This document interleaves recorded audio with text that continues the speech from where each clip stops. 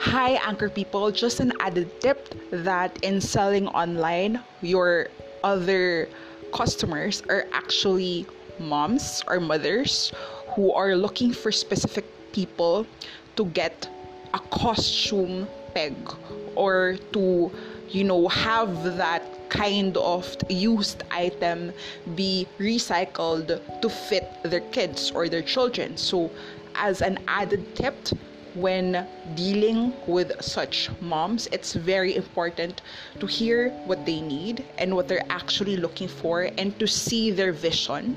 That's very important, as much as, you're just trying to flip an item.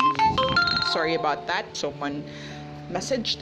It's also important to know that, people buying will have a vision. So, and what I find funny is that moms or mothers are actually a big market in online selling and online buying. So, just look into that.